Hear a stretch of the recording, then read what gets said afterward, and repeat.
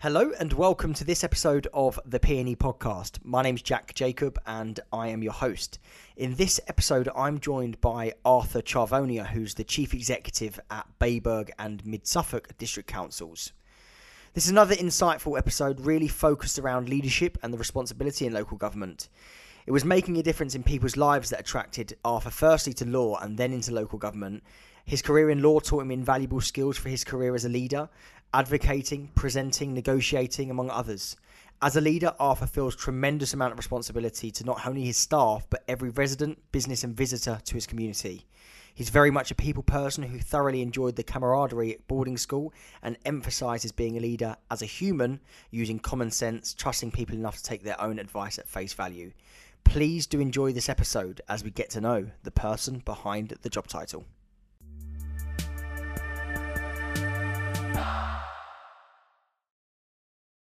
So, Arthur, you're a qualified barrister. So you've done a law degree at university, and now you're the chief executive of a joint council. How did that happen? That's a long and convoluted story, but essentially, yeah, absolutely right. When I was at school, what I wanted to be was a barrister. Went down that route. Really enjoyed it. Still would enjoy that kind of work. But the nature of being a barrister and the nature of particularly doing legal aid work is not very conducive with having a family, and certainly not when you're a junior barrister. And so because I started a family relatively young, we took the decision that actually having some paid employment might be a good idea. So that led me to working for the police. And so for a while I was working in-house for the police as a lawyer, not doing criminal work, but doing their civil work. So things like shotgun licenses when people have been bad and they need to have them taken away from them, antisocial behaviour type work. Particularly, there was a case, please don't Google it, of bringing out an ASBO against a herd of pigs in Norfolk, which I think found its way onto not. Everyone listening to this is now going straight onto Google and going pigs ASBO Norfolk.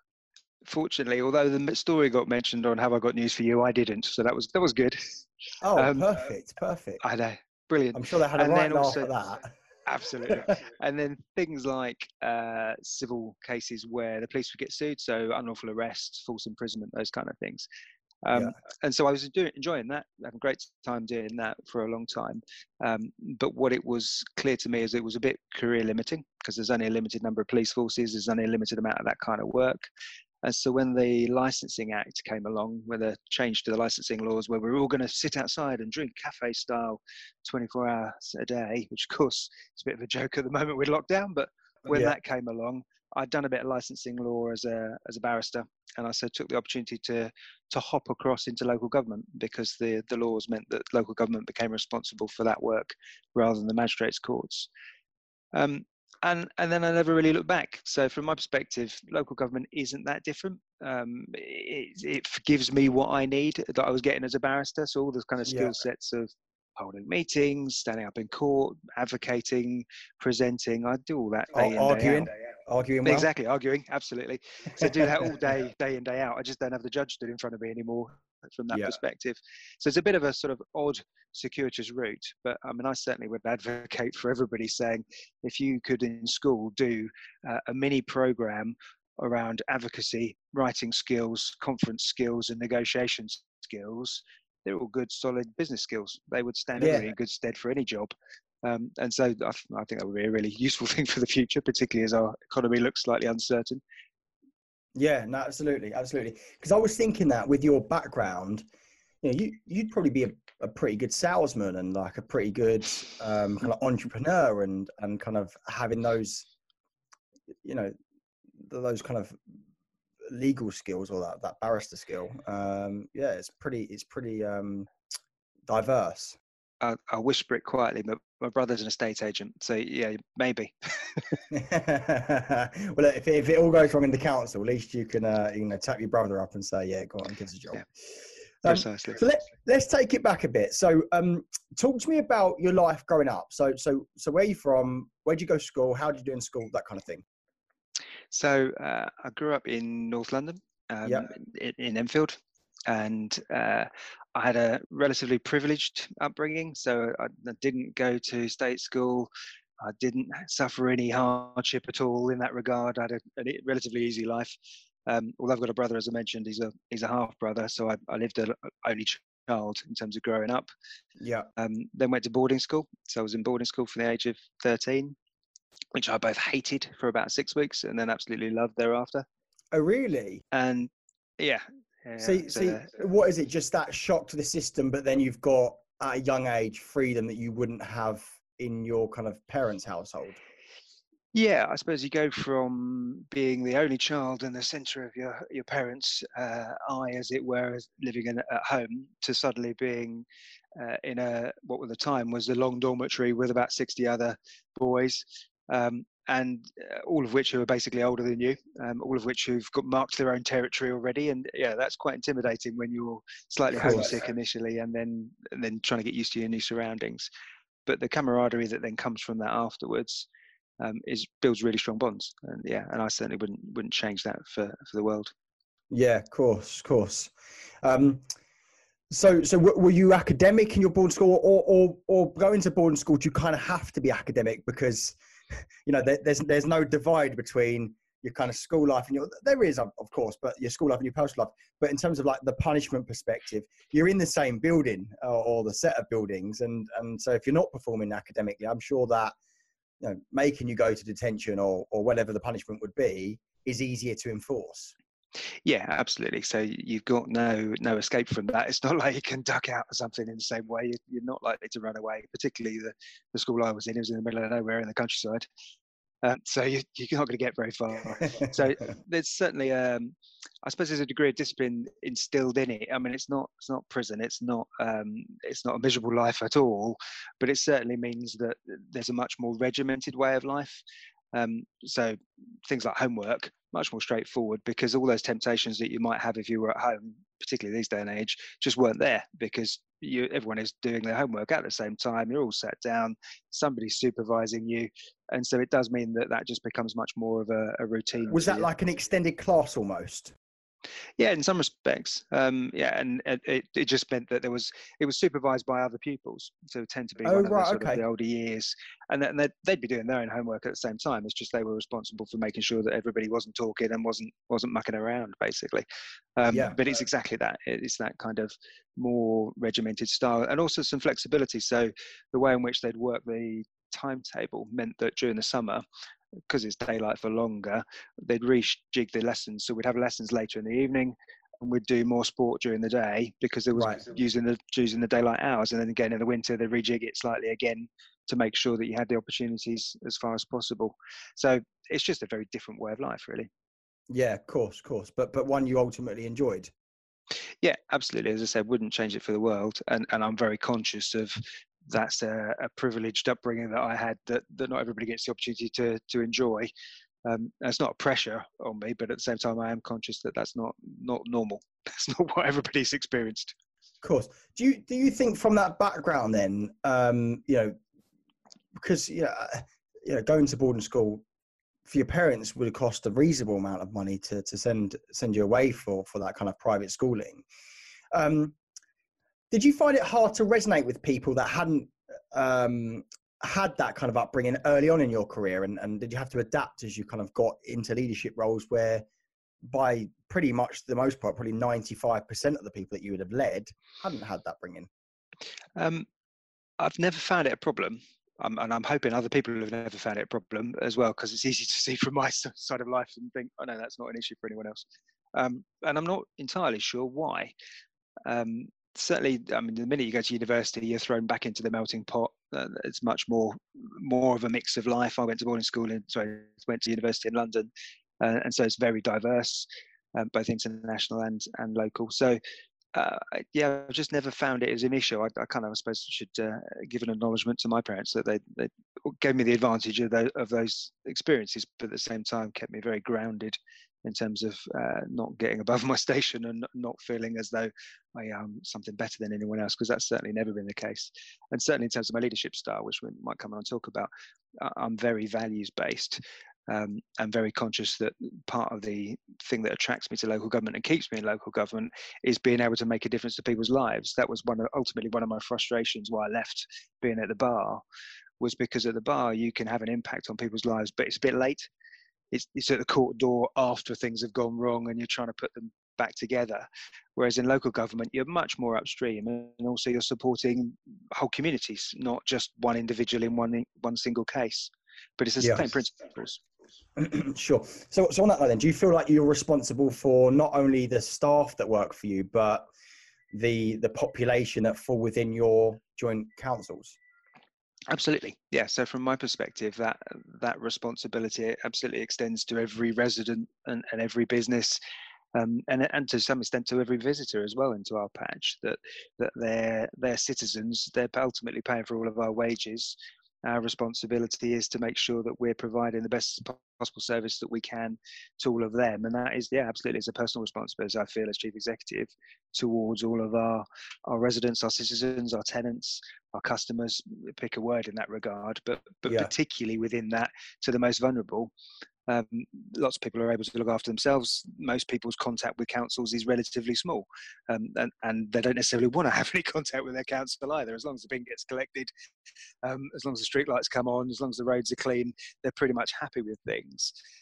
But others are not so fortunate in life, and particularly at the moment, coming out of the COVID situation, I'm expecting to find many more people who are in need, and that's particularly where I think that the responsibility is on us as a councillor, me as chief executive, and the politicians, of course, as well, to be providing that safety net and support and leg up to the most vulnerable in our society. Sure. Makes sense. Interesting journey then. So then from boarding school to uni, where you done law and uni. So boarding school was that secondary school age or primary school age all the way up to A levels? Secondary school, so 13. Okay. Yeah, 13 so GCSEs and A levels. Yeah, A levels. Okay, cool. Interesting. And so then you went.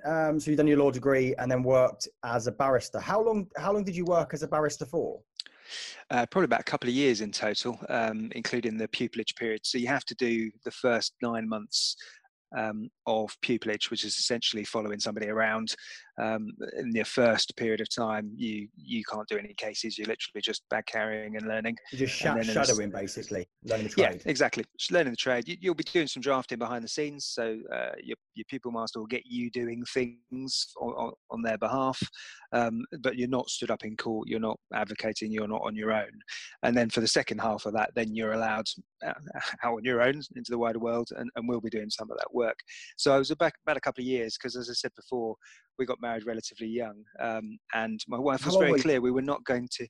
I was 24, and my wife was very clear that as far as she was concerned, we were not going to have a family in London. We were going to go back to where her family comes from, which is Norfolk. So that's what drew me to East Anglia in the first place.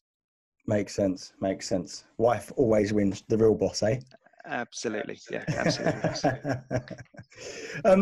So talk to me. So the first time, like, you had to stand up in court and speak, was that like a scary moment? It was a really scary moment, because as much as you can be confident in, you've done your preparation, you know what you want to say, you've got the sort of twin elements of, you don't know what your opposite number is going to say, so the barrister on the other side. And I think there's always a perception that you're enemies in some way. That's probably down to television and how that's portrayed, but you're not at all. You're all part of the same trade. You get on very well, but equally you don't know how good they are, so you don't know what arguments they're going to put forward.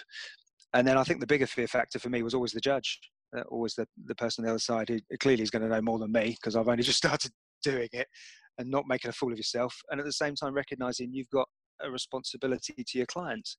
So I did a lot of family work in the first phases, and as well as little bits of crime, but particularly the family work. It was people's lives. Usually they've gone through a family breakdown. They're trying to sort out their contact arrangements with their children.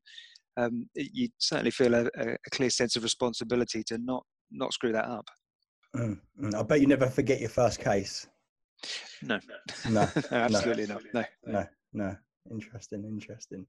So barrister wanted to move out of London to raise family. So did you move out of London after you'd had your first child, or before? No, later.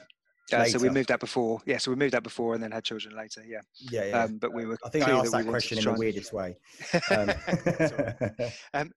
So we knew that we wanted to start a family relatively young. The idea being that we were still sort of youngish parents when they started to get older. So my oldest is now 18, which is frightening. And so that was why we made the move at that stage. Yeah. And you wanted to have kids young, and that's kind of. So you got 3 children, right? Got 3 children, yes. So I've got an 18-year-old, a 15-year-old, and in next week a 12-year-old. Boys, girls? Mixture, boy in the middle, poor sod, surrounded by 2 girls. Yeah. Well, I've got 3 girls, so I'm the poor sod that's surrounded by 4 women in the house. Yeah, no, you win. Yeah. Dog. Got the dog. Had to call it Jackson because that was the only chance I had of having any kind of man company in the house. But yeah, no, interesting. Okay, cool. So then you went. So from there, that's when you then got the job at Norfolk Constabulary, was it then? Yeah, that's right. So and at the time, and it sounds horrible, but it was just a job. It was any job. So it was a case of just trying to find something that was relevant to obviously the background and the education that I'd had and the training. But at the same time, it just happened to be Norfolk Constabulary. It could have easily have been somebody else if it had been a different set of circumstances. Yeah, makes sense. So when so you're in a pretty high leadership role, in the local authority space, in terms of job title, the highest you can get. Obviously, there's bigger councils you could go to and so on. But was you a natural leader growing up? Was you a natural? Because you don't become a chief executive of any organization by accident. There's values that you need to have. There's ways that you need to hold yourself. Was that something that was always in you, do you think? I think it was a degree of it was always in there without me knowing, but most of it is learned. It's learned behaviour and practice. So, it sounds like an odd thing to say for a barrister. I used to hate public speaking. I really, really hate it and avoid it at all costs, particularly as a child at school. The last thing I certainly wouldn't be the one putting my hand up and trying to answer questions. I'd let other people do that because I just had that fear of doing it.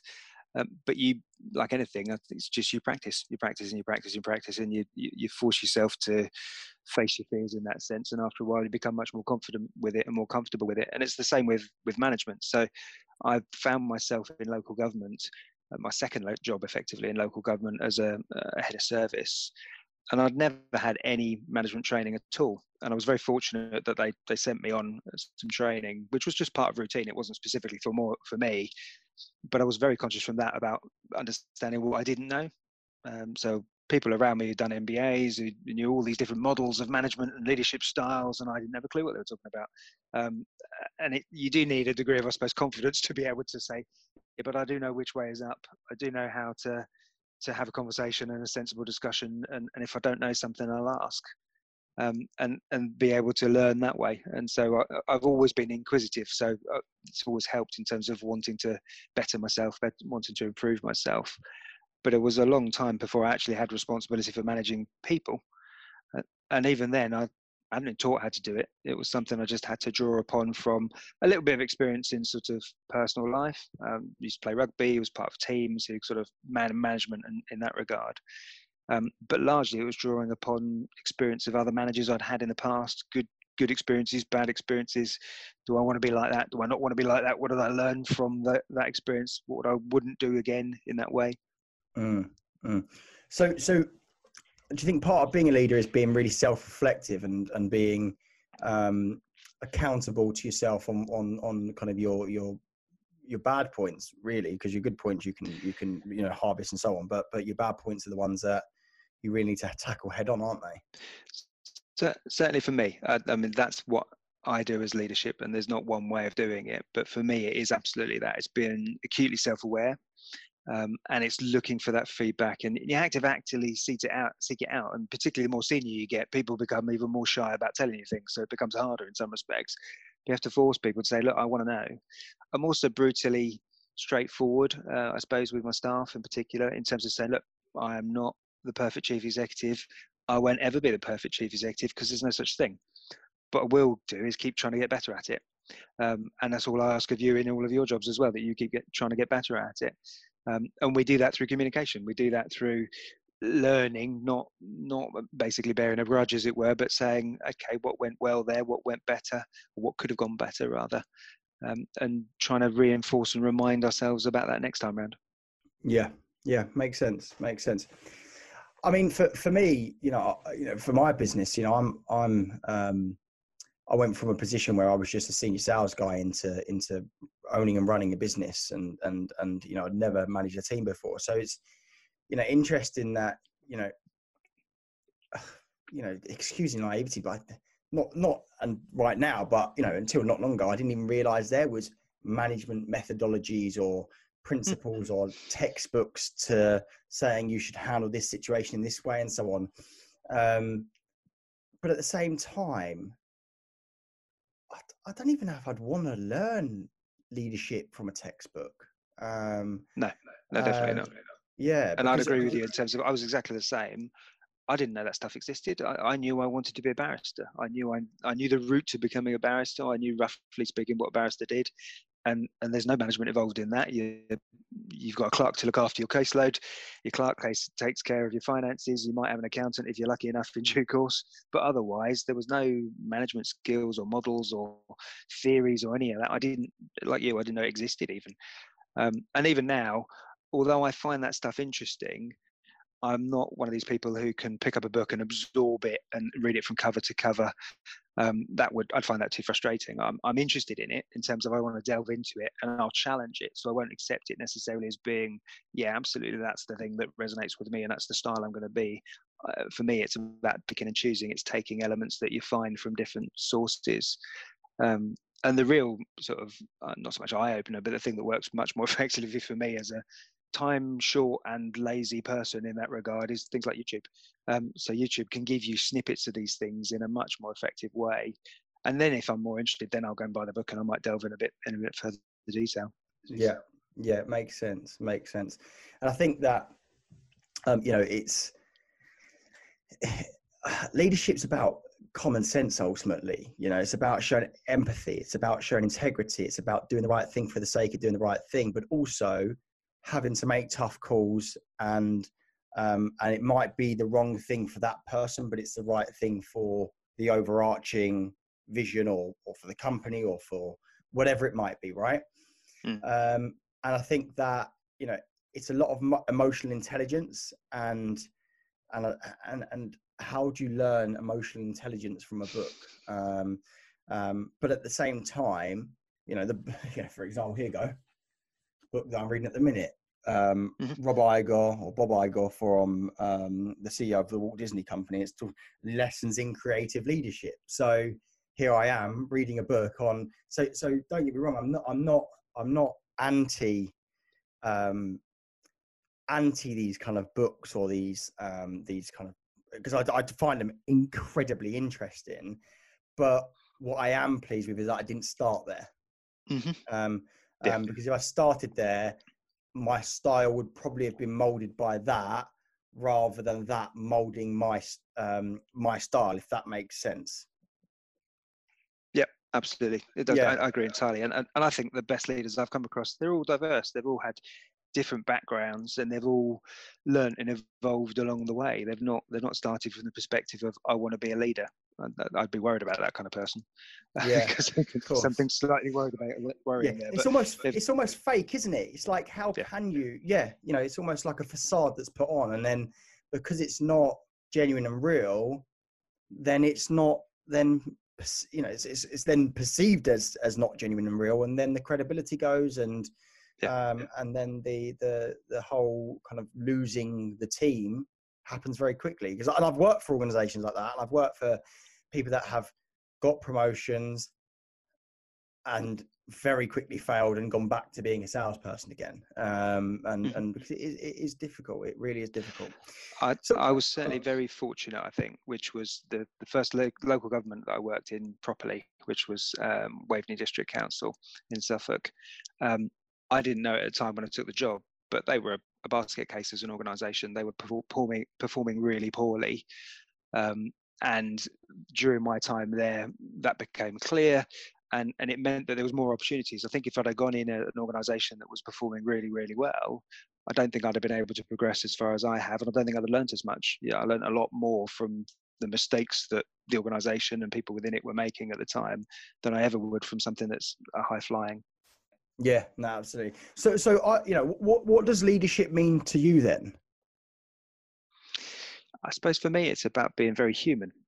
As you said, about common sense. It doesn't mean it's easy, doesn't mean it's straightforward, but it is about leadership in that moment. So sometimes that is about making relatively quick decisions on short amounts of evidence or short amounts of information, or taking people's advice at face value and without the time to necessarily dig into it to be able to investigate. And of course, as a lawyer, that feels really uncomfortable, or could feel really uncomfortable, because I'm used to evidence and detail. Yeah. And so that was one of the things I had to get more comfortable with, was being able to recognize that sometimes it's more important to make a decision then and there than to cogitate over it for a week and then make what you might think is a better decision, but actually wasn't, because the important thing was a decision was made in the moment. But equally, it's that judgment as to when is that inappropriate, because it's easy to snap judge things using instinct, when actually something needs a bit more time, it needs a bit more consideration, and it needs a bit more engagement. So for me, that balance, one of the biggest challenges, finding that balance between being chief executive, if you like, I'm in charge, I make the decisions, which isn't my style at all, versus very, very democratic as a management team. But it also can feel quite woolly, quite fluffy, if you like, and feel as though you're not actually getting anywhere. You're just engaging lots of people without necessarily reaching a decision. I think a lot of the time it's judging that balance as to, depending on the issue, depending on the circumstances. But people have to feel engaged. They have to feel as though they own the things we're dealing with.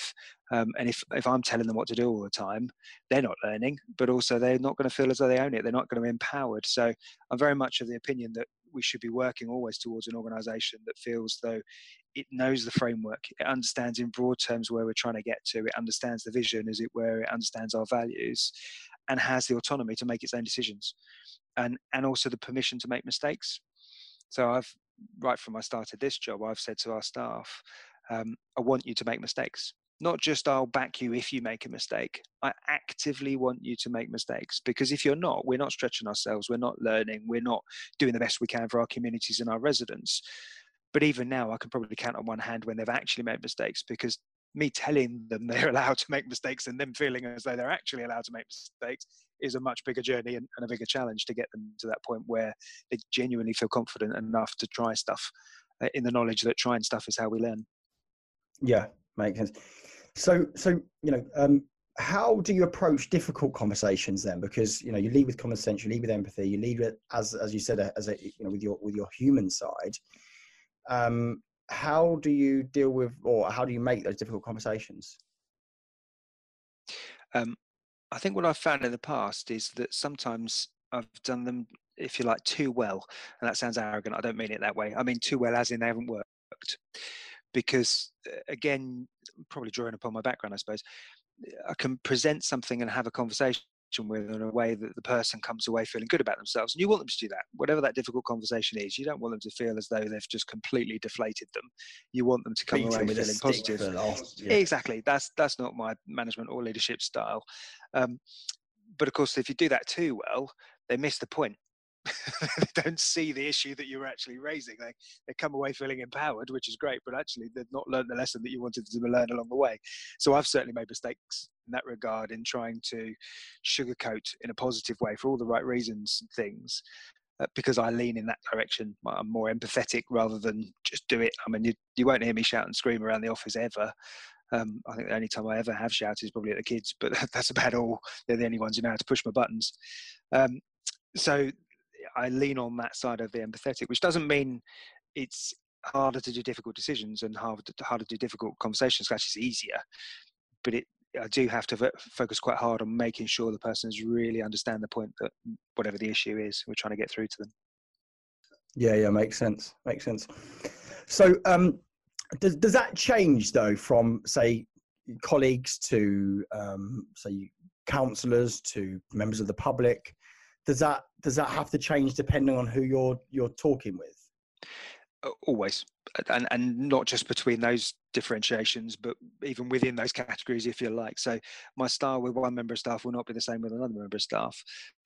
Same my style with a councillor won't be the same with another councillor. Yeah, absolutely. And that's the biggest challenge, is doing those in circumstances where you don't know the person. Walking into a room, which I've done several times with community groups, where you're not talking on a one-to-one basis, you're talking en masse, and you don't know any of them, or you might know a few of them, but not the sort of general view. That's the hardest skill, because it's trying to find a way of getting through to those people in a way that they all can appreciate, or they can all, because we all learn differently. We've all got different learning styles. We've all got different communication styles. And we have a room where people want to rant. They need to get that out of the system. They want to have a go, and fine, let them have a go.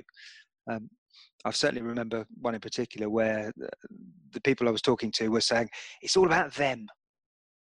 And I had to try and get under the skin of who he meant by them. And as I started to unpick it, them, the council. And I wasn't chief exec at the time, but I was in a director role. And I said, well, do you mean me? No. Well, do you mean my boss? No. Well, who do you mean then? Because who do you think this thing is that is the council? Because I can guarantee you now, all my staff want to do a fantastic job for you day in, day out. None of them are working against you. They work in the public sector because it aligns with their values. They could all be earning probably much more money in the private sector, but they've chosen to work in the public sector because it's part of who they are. It's in their DNA, in the most part. So they're all trying to do the right thing, and that trying to get that across to people is a real challenge, because there's one of the difficulties with the councils in particular and local government is we don't tend to have a brand. We're seen as that bureaucratic, faceless thing. And certainly where I work, there are 3 tiers of local government. So you've got the parish council or the town council, us as the district council, and then the county council. So it's really confusing for the public as to, well, which bit are you? Whereas often I talk about the NHS and the police. Well, NHS is a vast, complicated, enormous thing, and yet everybody knows what they do. We're a much more local, purely exist to serve your local purposes, and nobody knows what we do, apart from collect the bins. Yeah, collect the bins and make sure potholes aren't there. Exactly. So part of our challenge is really getting through to our residents about what we're here for and our values, and that's leadership, to my mind. That's part and parcel of what we're there for, because if we can build those bridges and build that relationship with our communities, then we can be more effective in terms of what we can do for them, but particularly with them, not so much for them. So that's a real emphasis for me, is around our value basis and building a bit of a brand, and in that wider sense. Yeah, sure. So you've mentioned your values a lot, right? And yeah, values for me are, I just find it, I find it quite difficult to really kind of understand. I understand from a perspective of, what my true values are, and that's integrity and empathy and so on and so forth. But to really nail down that and say why, I think it's something that perhaps it takes time to get to. So first of all, what are your values and why are they your values? Yeah, I think you're right, that I've been through a journey with this in terms of, is it just motherhood and apple pie and just nonsense and management mumbo jumbo, if you like, or is it something that's real? And I think the turning point for me was the emphasis on, and it was a sales point, is really that people buy stuff because of why you do it rather than necessarily what you do. So take a bad example. We've all got choice around what cars we buy. We don't buy logically. We buy based upon a whole variety of things. It might be what's the flashiest, it might be what's the fastest, it might be to some degree what we can afford. But oftentimes we're buying into a brand, buying into a value basis of, I want to be that type of person. I want to be that type of person that drives that type of car or owns that kind of phone or whatever it is. Yeah. And for me, that's what it is for the organization as well. It's so a mixture. So I've got a hyper efficient, if you like, boring Ford car, which is just about getting me to the office and back. And I'm firmly of the view, following lockdown, that I've seen if I can get rid of it, because I don't think I'll need to go into the office as much anymore. Yeah. And then my wife drives the Jag, which is a completely different end of the spectrum. One extreme to the other.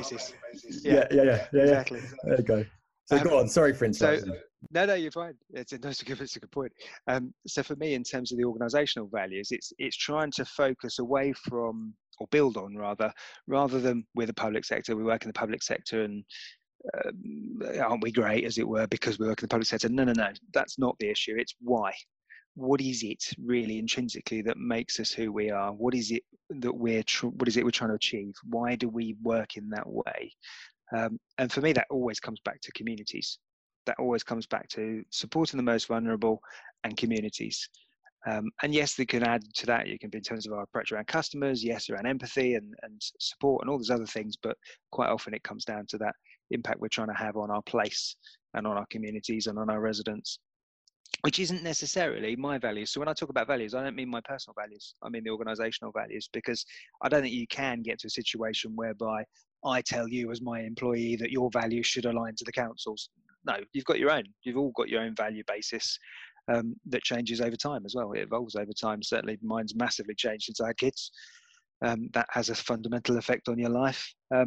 And I no doubt other things will at different points in time as well. I learned the most, I suppose, when I did a coaching course, and that really opened my eyes to emotional intelligence, connecting, active listening, and trying to find ways of building rapport, which is about trying to understand the person and as I say, get under their skin, and then you start talking about understanding their values as well.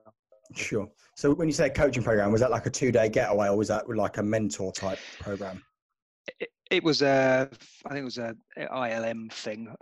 So it was a specific program with a view to, over a course of 5 days, spread out over about 6 months, developing me as a coach. The idea being that you can do one-to-one coaching, but actually where I've found it most useful is actually in just general leadership day to day. So it's not so much the sitting down and coaching that person in front of me, albeit I can do that. It's more the how do you bring the coaching skill set to the wider organisation. Yeah, sure.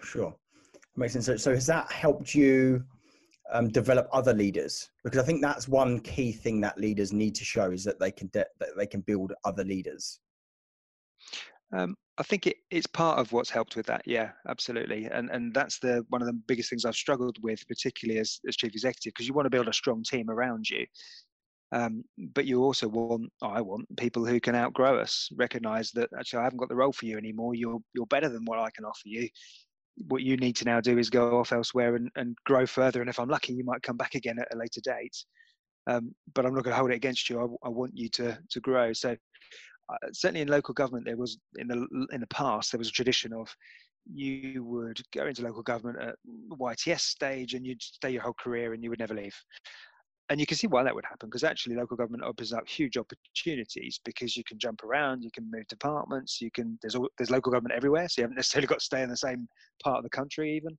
But there was a degree of stageness, if you like, or danger of that by people staying put almost for too long. Whereas I'm very much from the perspective, I'd rather get the best of you and really have the best of you for 2 years, and at that end of that 2 years you leave, and I've trained you and I've nurtured you and I've developed you, and that's annoying because you want to keep that person for longer, but you recognise that that's the best thing for them. Yeah. So there's new bloods that brings other people into the organisation. Yeah, because you've had that recently, haven't you, where one of your senior leadership team moved over as the chief executive of a London borough? Yeah, Brentwood. Yeah. In Essex. Okay. Yeah, last December. Yeah, last December he moved across, and exactly that. He'd been with us for I think nearly 2 years on the dot. And great for him. And actually I take personal pride in that. I was going to say, are you proud of that? A small part, absolutely, hugely proud of that. And I wouldn't be arrogant enough to say, well, you got that job because of me, because that won't be the case at all. It will be a build up a whole load of things. But at the same time, I'm very proud of the fact that somebody who immediately from us went on to become chief exec somewhere else. That's great. Yeah, of course. So your chief exec role that you're in now, that was your first chief executive role, wasn't it? Yeah, how did you feel when you got there? It was a weird one, because I'd been wanting to become a chief exec for quite a long time, and I'd put my hat in the ring for several jobs. In fact, actually, I'd applied for this role that I now have when it had been previously advertised, about 5 years previously, maybe a bit less, maybe about 3 years previously, and I wasn't ready at the time, and I probably didn't know that, but I do know with hindsight that I definitely wasn't ready at the time. And it's daunting. I think the biggest daunting thing was not so much the step up from being a director to chief exec, because I'd had enough time to think about that and really think about how I was going to make my mark, what kind of chief exec I wanted to be. And I'd learned along the way that there's no one type of chief exec. So certainly in the past, I'd worked for a chief executive who was great, but he was the wrong chief executive for that organisation at that point in time. So he had a really collegiate approach. That was the council I mentioned earlier. But that council was in such a mess that wasn't what it needed. It needed a different approach at that point in time. And that taught me a lesson, because I just assumed as a naive Yeah, it just needed more of a stick at the time, and more Oh, right, force, okay. and shorter time periods. It needed to take a much more definitive, we're going to change this, it's going to be a short, sharp shock to the organisation, rather than a more of an arm around the shoulder and a slower burn. There wasn't the time for that, and that wasn't the right style for the organisation. It needed shaking up more. And that taught me, because as a sort of a junior local government officer, I just assumed that when you become a chief exec, and as kind of all chief execs are this wonderful beasts that know all the answers and they're all the same and they could all be chief execs anywhere. It's not like that. It's the right leader in the right place at the right time. So I was very conscious of thinking about that for my organisations now, as to how that should work. So, so that was your first chief executive role, and you'd kind of gone through a place where the timing was right. Basically, you'd gone from previously applying for more than one.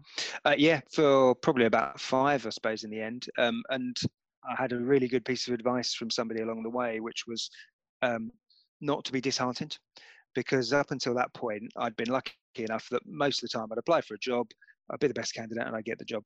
And so I wasn't used to being rejected in that way. And so it did come as quite a demotivating thing. I did start thinking to myself, well, am I right to be a chief executive? Is it me? Am I doing things wrong?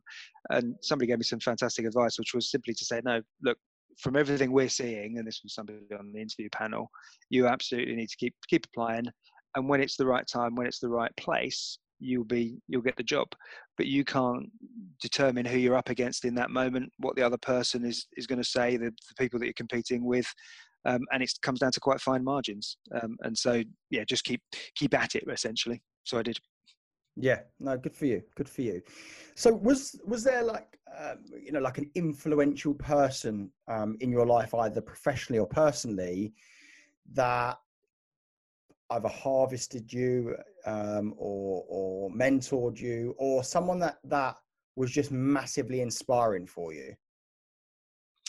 I don't think there was a single person. I mean, of the sort of, I was picking somebody out, is my most recent boss, so the chief executive of East Suffolk, as it now is, just because I worked with him for such a period of time, and through that difficult time for that organisation, and so his influence, I learned a huge amount from him, and still do, because obviously he's part of the same Suffolk network, so we still meet each other, and so we still have the opportunity in that regard. Beyond that, no, I don't think there was a sort of inspirational single figure or sort of hero type worship type thing. No, I think it was more elements of lots of different people that picked up along the way, both positive and negative.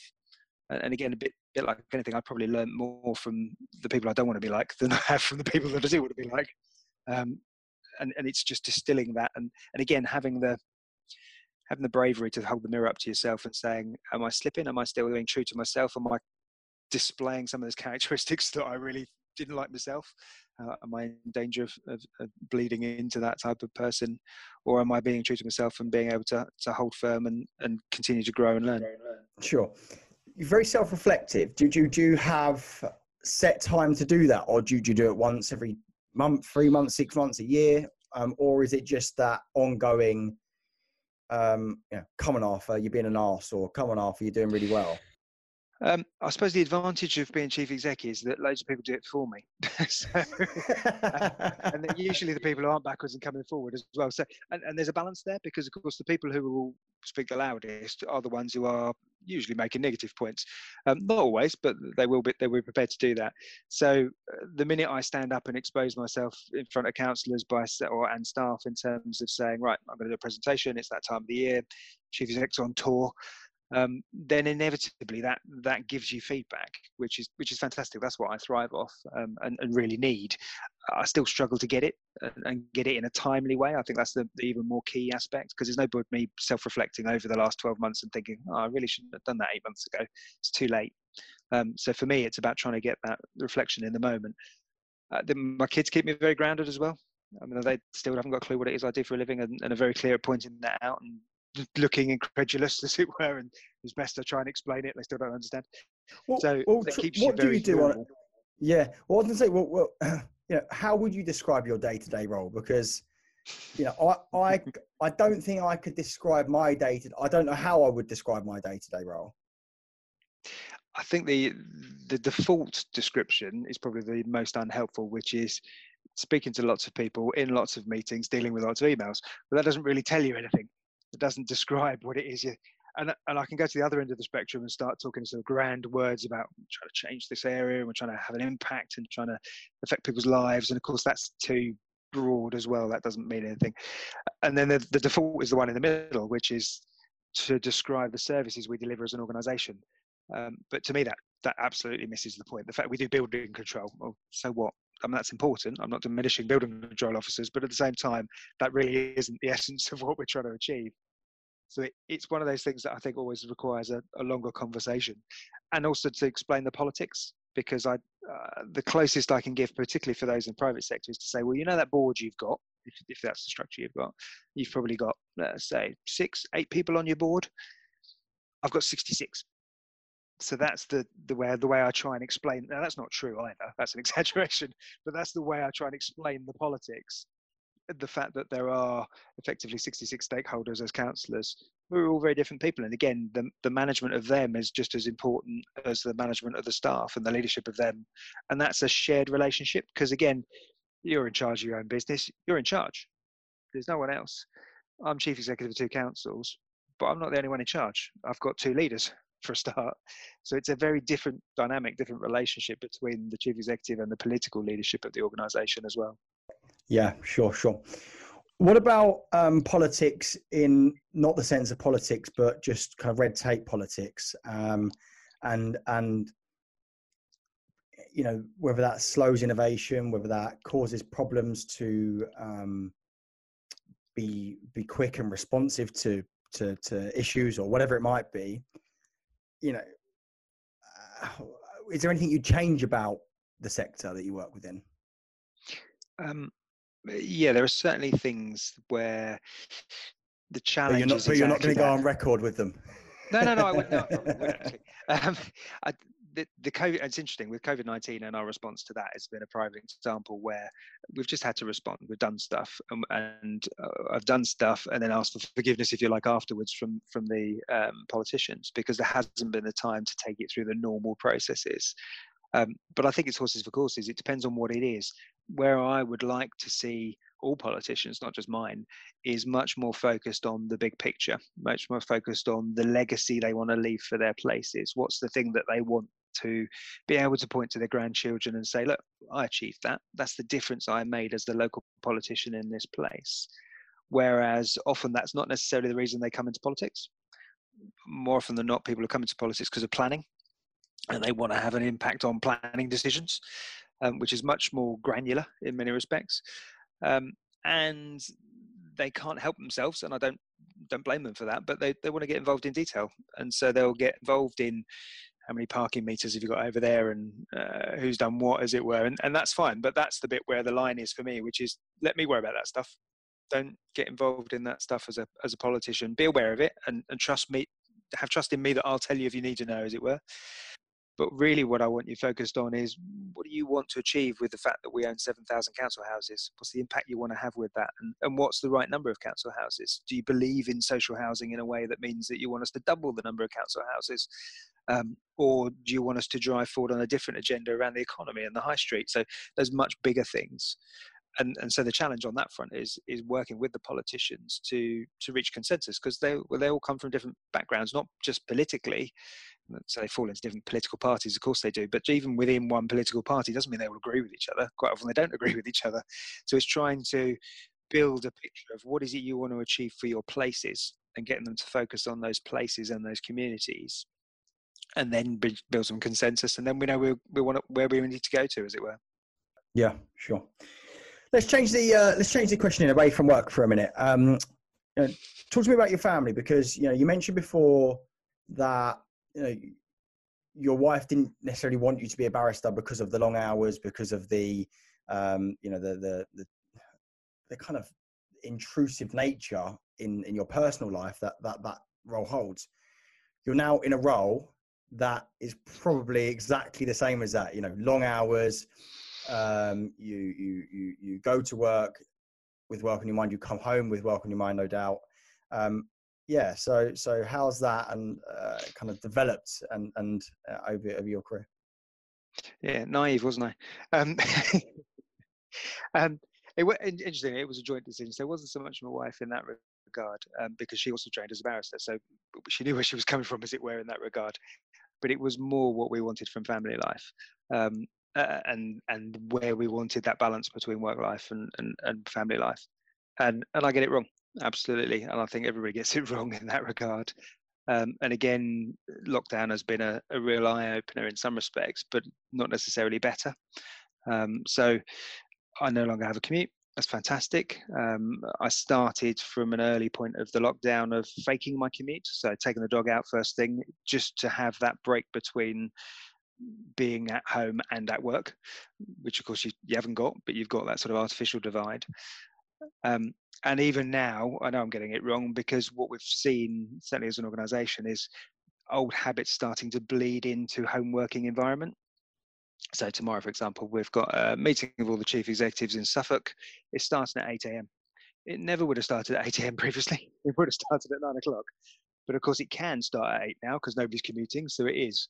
And I think that's where we're getting it wrong, because we need to protect ourselves and protect our time to think. That's the main thing. So I used to do the commute is not just a break between work and home, it's also the sort of decompression chamber from being at work and coming home again. But it's also a critical time to think and catch up on what else is going on in the world. It seems a ridiculous thing, but I'm much less aware of the news now than I was when I was going into work, because that was the time when I would catch up with what was going on with the world, the hour on the way there and the hour on the way back. Whereas now I'm just straight into work and then straight out of work. So it's a difficult blend, and you change over time in terms of what your family needs and how old the children are, and what their balance and support and the kind of hobbies that they have, and therefore how that takes up time on your space, as it were. AKA dad's taxi service. Yeah, to some degree. I have to say it was hugely liberating once my eldest became 17 and drives her own car. That really helpful. Not least because she could take the other two to school. Yeah, perfect. Awesome. So, you still work long hours though as part of your role, no doubt. Mm-hmm. So, what do you do to unwind and relax and be Arthur for Arthur's sake, not Arthur for being the chief executive of the council? Yeah, I suppose I've always found it relatively easy just to stop. And that's luck. That's nothing I've done. That's no special technique. There's nothing in that regard. So is it taking you time to get to that point though? No.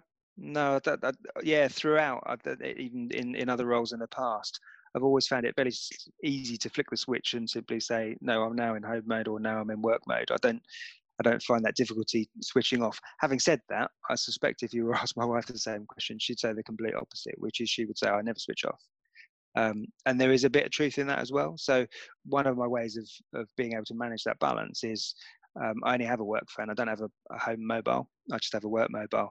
And that's a dangerous thing, because it means that I'm always in connection with the emails. But it also enables me to manage my time, so I can see quite easily, okay, that stuff's happening. I don't need to be involved in that. I can step outside of that. Others are dealing with those things. It's 5 o'clock on a Friday. I don't need to be dealing with those things. And I've always had, I think, quite a mature approach, which is, it doesn't matter how much work you've got to get done today. If I finish it at midnight, it's not going to make any difference to anyone else's life. So if I pick it up tomorrow morning, it's just the same. So let's leave it till tomorrow morning. Occasionally that's not the case. Occasionally you need to be into something immediately, but most of the time stuff can wait. And the thing I try and nurture with all of the staff, and particularly the senior leaders within the management team, is you are more in control of your own time than you think you are. There's very little in your day as a senior leader, and particularly as chief executive. If I don't want to do something, I don't do it. If I do want to do something, I do it. And there's very little that I have to go to. So if there's a full council meeting, yes, I have to be there. I mean, even then I could probably make an argument for not being there, but my view is I have to be there. But most of the time, everything else in my diary is at my gift. And I think that's also true of the rest of us as well. And we don't realize it. We get stuck in the rhythm of the PA has put that in my diary, or somebody else has asked for a meeting, and you can very easily lose control of those things. But if you're in control of that, that also means you can control the home stuff quite easily as well. So do you have a point where you say, right, enough's enough, this is the time I stop? Not as a sort of a point in the evening or anything like that. No, I don't have a sort of routine. So I will finish at a different time every day, just depending upon what I'm doing, whether I feel still in the mood and whether or not it's critically important or whether it can wait. And that, do you I work think when the you get biggest home challenge from is work? no, not normally, and that again, the home working environment has become very different. So I won't. We work from Surface Pros, so I wouldn't switch on the Surface Pro when I get home from work if I'd been going into the office. No, I'd work on the phone if there were emails to respond to, or if I needed to look at things or felt I wanted to look at things. But I wouldn't be opening up and doing sort of major work from home. So I've got colleagues, one of my directors, who on a Sunday afternoon, because it suits her lifestyle, her husband goes away to work on a Sunday because he works away during the week. And so I will receive a barrage, if you like, of emails from her on a Sunday afternoon because she chooses to work at that point in time. And I won't criticize her for that because that's what works for her. I don't. So the weekend, I don't do that. Others feel they need to or want to, and that's fine. I'm not going to not have a problem. And the approach we adopted as a council a long time ago now is very agile. So I don't really care how many hours you work. What I care about is what you produce during that work, the outcomes. Absolutely. We've not quite been brave enough yet, although I have scared a few people occasionally, of saying maybe we should do away with annual leave. Because if we were true to what I just described, you wouldn't have a preset amount of annual leave that you could qualify for each year and then use up. You would simply say, well, if I've got no time to do it because I've got work to do, then I can't take annual leave. If I've got all these things done and I feel able to take annual leave, I can take annual leave. And if you're getting your work done, if you're producing your outcomes and you're hyper efficient, and that means you get more annual leave that year, should I really care about it? And Do you I sort think of that would don't. work? But as I say, we haven't been brave enough. Yeah. Well, do you think that would work on low-level staff? And I don't mean that in but people that aren't No, you're right. in a senior leadership role. I think it's not so much the senior leadership versus other roles, although there is a bit of that. You're absolutely right. I think it's more a case of the role itself. So what I just described doesn't work if your job is to answer the phone calls as a customer services assistant, because I need you to work from certain time of the morning to a certain time of the evening and be available accordingly because those are our opening hours. So yeah, you're absolutely right. It won't work for the whole organisation, and that's the nature of local government as well. We're so diverse in terms of the different functions. It does mean that one of the challenges is balancing what's fair, because often what people mean by fair is they mean the same. So they would want to be treated exactly the same way in one department to another department. Whereas my view is no, that isn't fair because you're not doing the same role. And we've taken that approach at Christmas, for example. So we stay open at Christmas now. We used to close. My view is that Christmas can be a horrible time for residents, for normal human beings. Lives break down at Christmas. Yes, it can be wonderful, but it can also be miserable. And therefore, the idea that we as an organisation that's supposed to be there to support the most vulnerable are closed at one of those pinnacle times seems ridiculous. So we stay open. But we're then flexible in the sense of saying to, for example, our elections teams, normally, last year being the exception to the rule, we don't have elections in December. And so it makes no sense that I'm forcing you to come to the office and do work when this is the least busy time of your year. Take leave, take time off, you don't need to be in. But if you work in homelessness, yeah, you need to be in because we're likely to get more demand.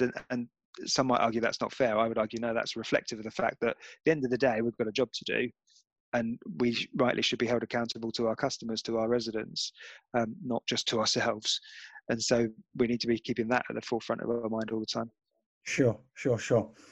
So hobbies and interests and things like that, you know, so you mentioned you played rugby before. Are you into any other sports? Have you got like a love for anything? Rugby and golf, I suppose, are the two, and neither of them ever get me out doing them anymore. So they've fallen by the wayside through family life. So I'm kind of hopeful that they'll come back around again, but probably the golf rather than the rugby. But those are the two main ones that have occupied my time, particularly when I was younger, and then following through. More often than not, because of the long hours that you talked about. Actually, I'm quite happy just spending time at home with the kids. I don't need to have and with my wife as well, rather than having a hobby as such.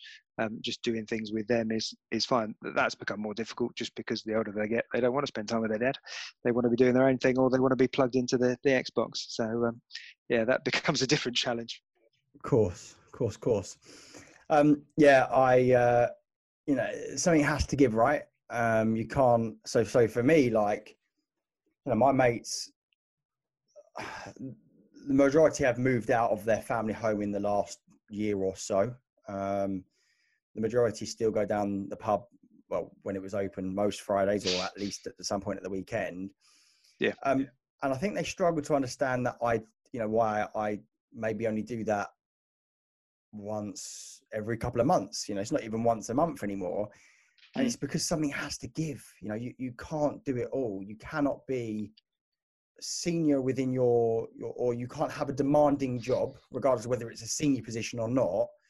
You can't have such a demanding job and have a family and socialize like you used to. It's just, there's not enough time, but there's also not enough mental capacity to do it. Yeah. And it's also very unfair on my children, because I'm young, but I've got 3 children, right? So,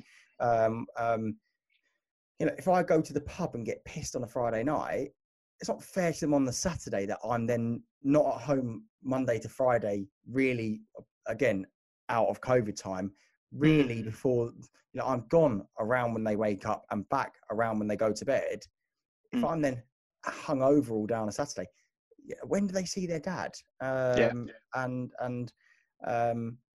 think people really struggle, especially I think people at perhaps a younger age struggle with that don't have children, and that I'm notoriously late all the time, but I can blame the kids now because I got them, but you couldn't before. Yeah, I couldn't before, but it is demanding, and life is demanding when you're in positions. You have to prioritize. Yeah, you have to prioritize, and you make decisions as to what you think's best. And again, a bit like work, you'll get it wrong, but it doesn't matter, because it's, as long as it's your decision and you own it, it's fine. Because you're right, you can't do anything. That's why I don't play much golf at all, is because I can't justify the 4 hours in terms of family time. Because if I'm taking a day off work, then that's a day's annual leave that my priority is to spend with the family, not to spend on the golf course on my own, or not on my own, but not with them, as it were. Particularly that length of time. So yeah, it's trying to balance everything up in our lives, which I suppose we're all trying to do it throughout our lives at different points. So difficult, isn't it? So difficult. I want to cover COVID just briefly before I kind of get on to the last question. What impact has COVID had on kind of your day-to-day role, but also what impact has it had on the organization in terms of transformation and becoming almost the opposite of what public sector organizations seen as, and that's very slow, you're not very reactive, and you've had to become the complete opposite. You've had to act at pace, make decisions quickly, implement technologies quickly, perhaps without the huge and in some cases unneeded extensive due diligence that typically goes on. So COVID as a whole, day-to-day role and transformation wise, what's it mean? Yeah, I mean, don't get me wrong, COVID is tragic, and just to say that at the outset, the death toll and the impact on society, nobody would wish that at all. But at the same time, you're absolutely right. It has provided a huge amount of opportunity. I mean, I'm struck. I think it was Disney Plus who launched in March, and are already talking about the fact that from their business perspective, they're at the E07 level that they would hope to have reached in a matter of 3 months. And of course, that's luck. They didn't know COVID was come along. I hope they didn't. And so they were very fortunate in terms of their timing. But it just shows you that you can be in the right place at the right time and need to respond.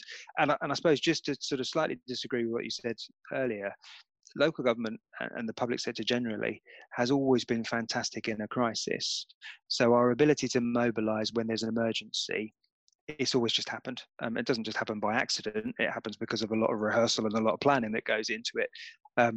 But we've always been good at that. What we've seen with this in particular is, though, it's not a normal emergency. So a normal emergency, we might get flooding. It's there. The waters subside. We support those families. But broadly speaking, the world goes back to normal, if you like.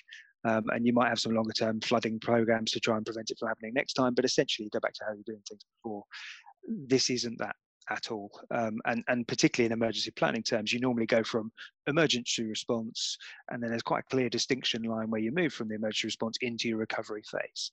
Again, we haven't got that with this. This is going to be back and forth from emergency to recovery throughout, and it's going to keep bouncing around, I think, as we go through over time, and it's just going to last a lot longer, inevitably last a lot longer, and isn't something we've been able to plan for, because it is that partnership between local government and central government. So the whole localized track and trace that's now come in, nobody had ever planned for that, I don't think. Certainly if they had, we hadn't done that at a local level. We're having to reinvent something, or invent something rather, but we're not inventing it just for the next 2 weeks. We're inventing something that's going to be with us bluntly until we've got a vaccine. So let's say 18 months potentially, if not a lot longer.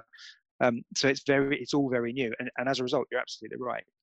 What I can see, and what not just me but what my staff are saying to me, is please can we hang on to the dynamic culture that has had to come out of that, because you're right, for all the right reasons. In the past we might have spent months doing due diligence on a piece of software, working out whether it's the right thing to do. We do that because ultimately it's public money, you're held to account for it if you get it wrong, and it comes back to my point about being prepared and brave enough to make mistakes. But it also demonstrates that you can just do stuff, make it work, and it's fine. And so, yeah, what we are now looking at as an organisation is where are those opportunities.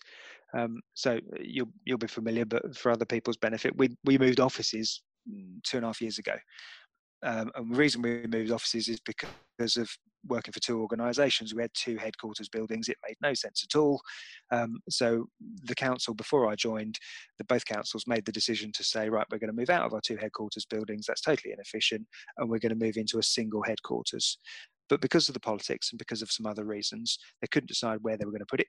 And so ultimately, we've ended up sharing offices with the county council. So we lease a floor of the county council's building, but it's outside of our two districts. So I think other than one other council, but I think we're the only districts in the country that are actually based outside of their districts, which is a challenge for us when you're trying to deal with emergencies. Not on the ground, it's not a challenge in that sense, but psychologically feeling part of the community, it's a mini barrier. But what that meant was, more significantly, and the reason why we did all of that was because we adopted much more agile processes then. So the way in which we work and the IT support that we've got behind us means that having to work from home, so the offices are closed. My intention is to keep them closed at this point in time, because they don't need to reopen. And even if they were to reopen, with the amount of social distancing type provisions we put in place, they'd probably only be able to house probably a quarter of the actual capacity. But everybody who has a home-based type activity, that kind of work, clearly bin men don't work from home, but other type of jobs, they are functioning just as effectively, if not more effectively than they did before. And they're dealing with all the other nonsense, or not nonsense, but challenges that have come with COVID. So they're having to deal with the fact that until recently their kids are at home, and they've suddenly become teachers as well as parents and as well as employees, and they're looking after their older relatives, and I suspect some of them have gone through family breakdowns as well as a result of all of this. And so despite all of that, we're still delivering the services in a productive way. And so my glass half full approach would say, well, if you took away all of those things from a COVID perspective, just think how much more productive we could be if you didn't have all that other stuff going on at the same time. Think what we could really achieve then. And equally, I don't want to miss the opportunity, because if we go back into the offices, we're not, but if we went back in the offices tomorrow, I know what human behaviour is like. We'd slip back into old habits fairly quickly. And so we would miss the window of opportunity to say, actually, we can change this. So we're now looking at, well, what is it to have an office? What do we mean by an office? Why do we need a headquarters? What does an office? What does a council need that building for? It's not so you've got some columns and a sign of prestige. Surely it's not that. I mean, ours wasn't that anyway, but it's not that kind of thing. So what is it for? And the conclusions we're beginning to reach is, well, I don't need an office for a meeting, because I can do that from home. I don't need an office for to work on my emails and things like that. The desk, as it were, I can do that from home. What can't we do from home? And when I say from home, actually, I mean anywhere. So what we don't want to develop is a bunch of home workers. What we want to develop is a bunch of people who can work wherever they need to, whenever they need to. But if we need office space, then to me it's collaboration space, it's creative space, it's the kind of stuff that you can't quite do as effectively. Yeah, you can bring up a whiteboard on a Teams page, but it's not the same. And so for us, it's a case of saying, okay, how many of those spaces do we need, and who is it we need to be collaborating with? So logically, where would you put that? Because that's not just internal collaboration, that's with other partners as well. And so we're starting to tease out all of those kind of thoughts, and that also links into what more do we want to do in terms of technology. And let's not think too far ahead, because certainly some of my colleagues were saying, well, let's have a 10-year vision. You can't.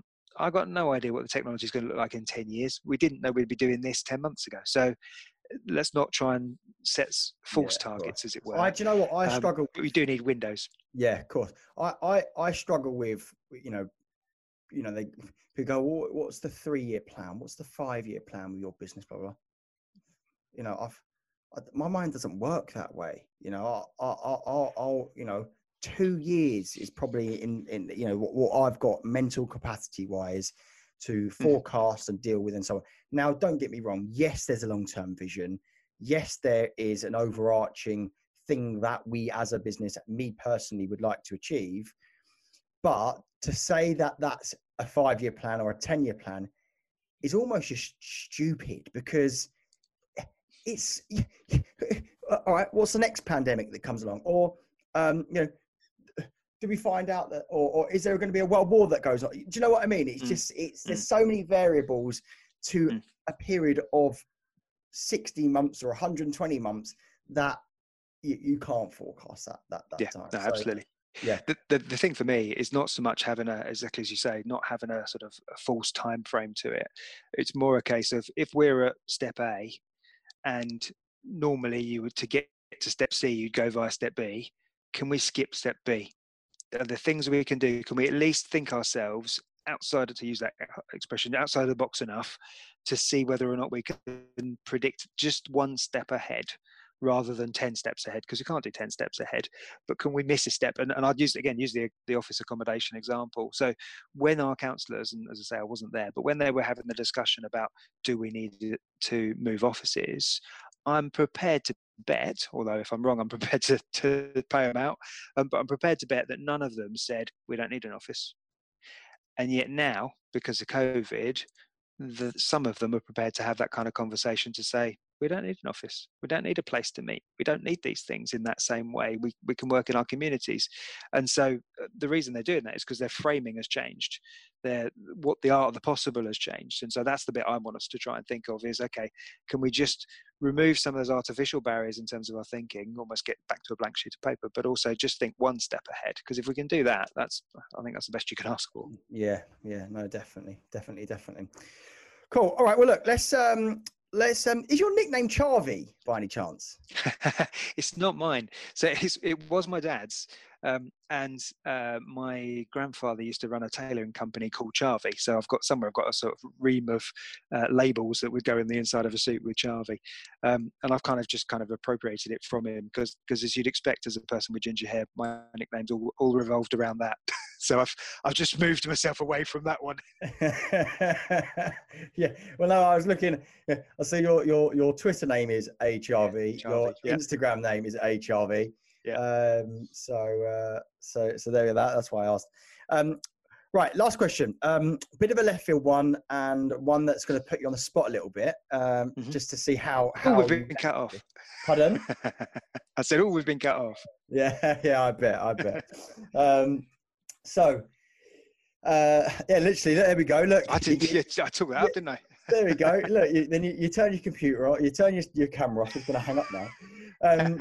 So right. It's a hypothetical situation. Yes. 2 years from now, you've left the council, and you are now the chairman of a global consumer product company.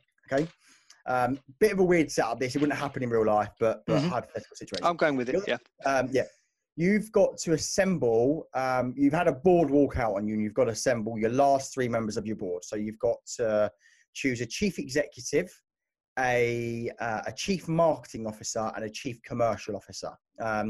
The premise of it is that you've got a product that could potentially change the world. It's almost like you've got the iPhone of this time, right? But like I said, you need to assemble the correct board. Now you can choose anyone, celebrities, entrepreneurs, people you've worked with previously, Dead or alive. So in history. But who do you choose as your chief executive and why? Who do you choose as your marketing or chief marketing officer and why? And who do you choose as your chief commercial officer and why? Oh, that's a challenge. Specific individuals, or can I talk more broadly? Specific individuals. Yeah. But like I said, it doesn't have to be people you've previously worked with. It can be anyone. Yeah, absolutely. Yeah. So I think in terms of the commercial one, it would be a previous chief finance officer that I've worked with, only because he was the most maverick chief finance officer that I can think of, because he knew the numbers, and that was the important thing, but he also knew not to be tied by the numbers, and was prepared to think very, very laterally and very liberally, if you like, in terms of the numbers. Not break the rules, but at the same time know where they are and know how to bend them, and be able to think outside of the sort of normal parameters that you might otherwise have from a commercial perspective. Marketing's hard, because I haven't worked with a huge number of marketing officers. One of the challenges of local government is that we don't normally spend time in that marketing space, and I think we should. It's one of the areas that, when I talk about branding, I think we should spend much more time in that space. I suppose I'd be looking for, again, somebody with a really strong behavioural science approach. So I've forgotten his name, and it'll come back to me, which is terrible. But there's a gentleman who I've certainly read some of the literature of and watched. Rory Sutherland. There you go. And I think he would be fantastic in that space, because very much focused on human behaviour. What is it you're trying to market and why? And what is it that you're selling? Because, to use your example, you're not selling an iPhone. You're selling a way of life, or you're selling something other than an iPhone. I think at the moment, you only have to look at all the iPhone adverts, all the phone adverts. They're selling cameras. They're not selling phones anymore. So absolutely, that somebody with a really deep-rooted sense of behavioural science underpinning the approach to marketing, because of, as we said before, about emotional intelligence and human behaviour really underpinning what you're trying to do. The chief executive one's probably the hardest. I can't pick me, can I? that would be cheating. Yeah, that would be. You're the chairman, so you can't be chief executive as well. Well, occasionally it happens, and I always think that's wrong. Oh yeah, it's true. It does. I think Mark Zuckerberg's the chairman of Facebook and the CEO, isn't he? Yeah, and I'm never quite, as you'd expect, the legal background, I'm never quite sure from a governance perspective whether that's a good idea. Yeah. It feels to me as though that's a decidedly bad idea. It basically means that he cannot get sacked, doesn't it, really? Yes, yeah, precisely, yes. Or he can, but it was his own fault, absolutely. Yeah. Did it to himself. So now the chief exec one, I'm struggling with, because I think I'd need to know much more about the business and much more about the point in time and what it is you're trying to achieve, because it goes back to what I was saying earlier, and I know I'm cheating, but it goes back to what I said earlier in terms of the right chief executive for that moment and what you're trying to develop. Certainly what I'd want in terms of personality is somebody who would push both the organisation, but particularly me as chairman. I would want somebody who's going to really make, not life difficult for the sake of making life difficult, but really make you think, provide those opportunities, but also particularly lead the organisation. Ultimately, that's what it boils down to, and that visible leadership, in particular of whatever that business is in that regard. Makes sense. There we go. Well, you didn't give me a name, but you gave me an answer, so that is good enough. The mark of a lawyer. Yeah, exactly. Yeah, there we go. Brilliant. Well, thank you so much, Arthur. It has been right. Thank you. A pleasure to get to know the person behind the job title. Hi, everybody. Thanks so much for listening to that episode of the P&E podcast. If you like what you heard, please make sure that you share this episode via your social media channels, as it really does help us to gain traction in promoting this podcast series. Please make sure that you also subscribe to the channel that you're listening via, as you'll then get notifications as soon as we release our next podcast episode. Thank you.